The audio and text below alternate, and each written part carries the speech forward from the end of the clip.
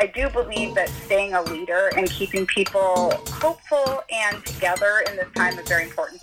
Hello, listeners. Thanks for joining us today. We are back for Season 3 of Seattle Diva with your host, Naomi Morgan. Enjoy the show. Listeners, we are back with another episode of Seattle Diva. This entire Season 3, we have discussed coping with COVID-19, and we are connecting with other businesses in the greater Seattle area. And I have an incredible woman on the line today. Her name is Jennifer. Do you want to say hi, Jennifer? Hello, everybody. So Jennifer, our listeners are really interested in all of these other businesses and different backgrounds that we have of people on our podcast. Do you want to go ahead and introduce yourself? Yes, of course. My name is Jennifer Washburn. I am the owner of Advanced Skin and Body Solutions. We are located in Bellevue, kind of right above the Mercedes Porsche dealership, a little east of Whole Foods on Northeast 8th. And we do medical spa services for Bellevue and all the surrounding areas, even as far as Hawaii, people have flown in. I've gone there for a lot of different services, and you do everything a typical medical spa would do. Is that correct? Yeah, no plastic surgeries. All the injectables, anything that's non-surgical ways to improve upon how you look without going like under the knife or having to have a lot of downtime with anything. Most of our things have no downtime. And it's a very reputable place, so you should definitely get in. Especially when this is all over and we are back in business. My next question here, how has the COVID-19 affected you and your business? Well, it's been a very interesting journey for me personally and for my business as a whole. I believe it's been a really great learning opportunity to just really boil down to what's actually really important and what our values as a business are. Mm-hmm. So we're trying to use it as a time to kind of reflect on the message we want to send to our patients, which always was, we want to take care of you. That was always the message. Now more than ever, it's coming through because, we're not making money right now. We're closed. Our doors are shut. So how can we communicate what our basic values are to our patients and our entire clientele without, it's not all about money. It's about being a good person and trying to stay together and be a community. And that's really what I think as a group, me personally, it's really become a big focus of mine right now. And I think my team has kind of come along. I mean, they're unemployed. That's one of the main things that we've had to do to stay afloat right now. They've all had to be temporarily laid off and gone on standby. But I want to hire them all back as soon as possible. So we want to be back up and running as soon as it's safe, but we're not going to be back up and running until we are told that it's a safe thing to do and that we are not being a danger to our society as a whole. Because we're all pretty young. I mean, the people that work there are young. Mm-hmm. But we don't want to be a part of the problem. We want to be part of the solution. I mean, these are words from a real leader because I completely agree with you. There's a certain point where it's just not about money anymore. It's just about what is the integrity of the business. And I totally hear you on that. I absolutely agree. Yeah, I think it's kind of, for people, we've been so busy. Our lives are always so busy. Everybody that I know, like including yourself, you have your own business. We all work really hard. I'm surrounded by people who are just very hardworking people. We keep our minds occupied with busy, going to work, making money, running around, doing this. And then to have this time as an opportunity, it's forced, sure, but we have an opportunity to do something we've never had the opportunity to do to this degree before. And I think we're going to come out better for it. Yeah, I agree. Yeah, so I think it's a good opportunity for everybody, whether, whoever they are and whatever business they're in, and everybody's affected on some level or another. There's not one person that I know that doesn't have a story or some way that they're struggling in a different way. I mean, even, we think, don't pay your rent. The landlord, well, it might not be possible and some people can't pay their rent. I totally understand. It's not that they should or shouldn't. It's just that the landlords are affected too. Everybody, mm-hmm. from people who are, the people that work to the people that own, everybody. We're all in this together. What a great opportunity to not just the country or not just our state, but the whole globe to kind of come together to find out how we're going to deal with this kind of alien invader. Like, I kind of think of it as War of the World. Oh, I know. Gosh, I totally want to watch that too, just because of that. I was thinking that too. Yeah. So I have a question for you, if you don't mind. I'm wondering, how did Especially in the beginning, everybody was kind of on the fence, like, is this really serious or is this being blown out of proportion? Remember when we were just kind of unsure of what it was? Yes. How did your clients react to that? It's funny because in my industry, when people want things done, they seem to be really focused on, at least at the time. I mean, this is back in the beginning of, end of February, March, when we're just kind of hearing about it, and then people were not really that concerned. People were not concerned. They were just like, oh, I'm young, I can't get it, it's not a big deal. It doesn't bother me. That was the way everybody was kind of dealing with it. And we were not mandated to close at that point. I mean, we're talking, I think this was the beginning of March. I was getting my cool sculpting on... Like at the very end. What day? Was that at the end of February? No, it was in March. It was in early March. It was in March. Okay. Yeah. Okay. Yeah, so you came in. I mean, we all were kind of like going about our business. It's kind of like out of sight, out of mind for a lot of humans. I mean, it's a kind of a survival tool. We have to kind of deal with things on a certain level like that. So beauty and self-care is important to people. It makes them feel good. So they were still coming in. Was there a point before you could feel the split? Before you could feel like some people were canceling and some people were adamant about getting in? Was there anything like that? It was. Yes.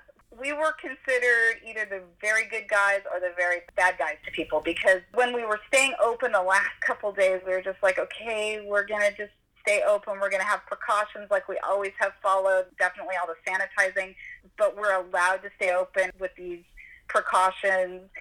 People were calling and going, they were mad at us for being open. And really? Then when we had to close, because we were forced to the next day. I mean, it went from, one day we were allowed to be open with precautions to the next day we had to close. Then people were mad because, they couldn't get their eyelashes done. I mean, it got kind of ridiculous. Like, I have an eyelash out of place, and what am I supposed to do? And that's what people were saying. We had a couple people that were actually kind of angry at us, and I just told my front desk, just remember, people are just frustrated. This is a frustrating time. Nothing about anything is true anymore. From what everybody knew, all their routines are suddenly changed. So there's going to be some anger and some frustration that's taken out at other people. That's just how it is. And I think probably people have settled down now.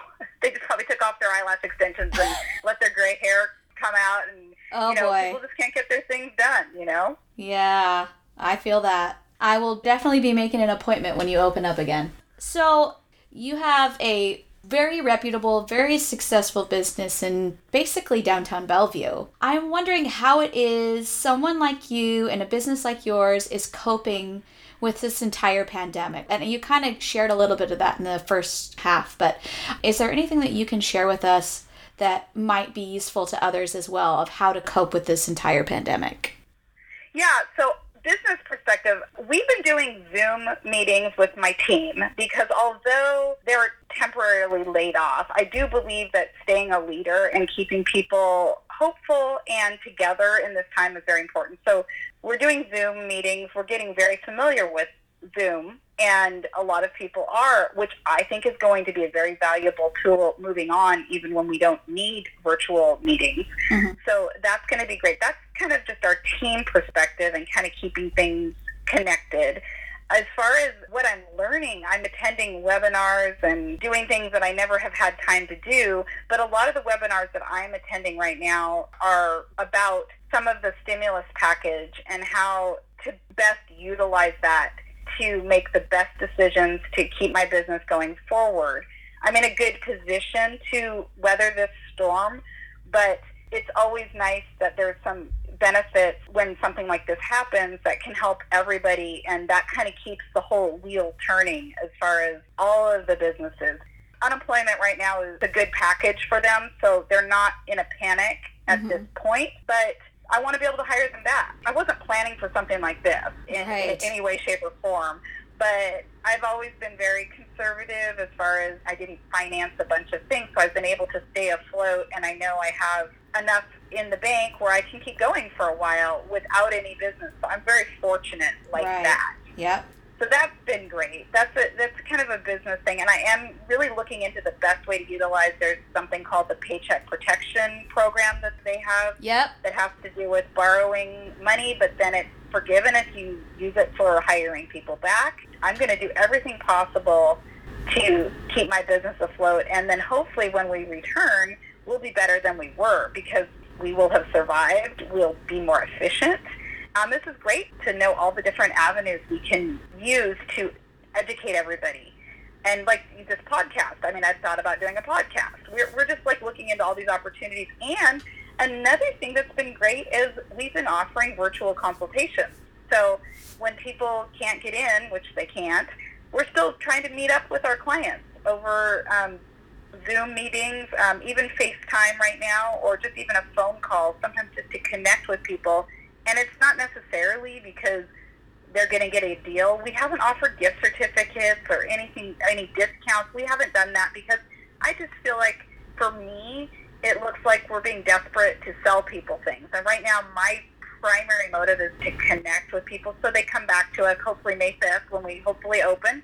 Mm-hmm. And we're a stable business that they can come back to, and we're going to make it the same as it was before all this happened as much as possible, except we're going to, be probably extra careful with Lysoling the door handles, in between people when they come in and everything. Just the front door even. Things like that. It's as silly as it sounds, but I think I will forever do that many times a day now.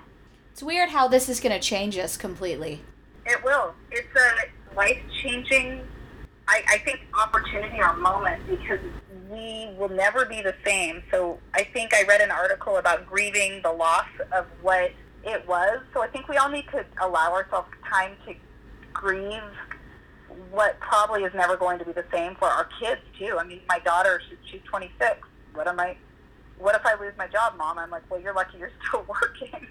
Mom's not getting a paycheck right now. Right. But she's still working, but it's never going to be the same for her. It's never going to be the same for your child. I had that same conversation with my daughter. She's like, Mom, I have to move to another place now. I have to work all the way in Seattle because she lives a little more south.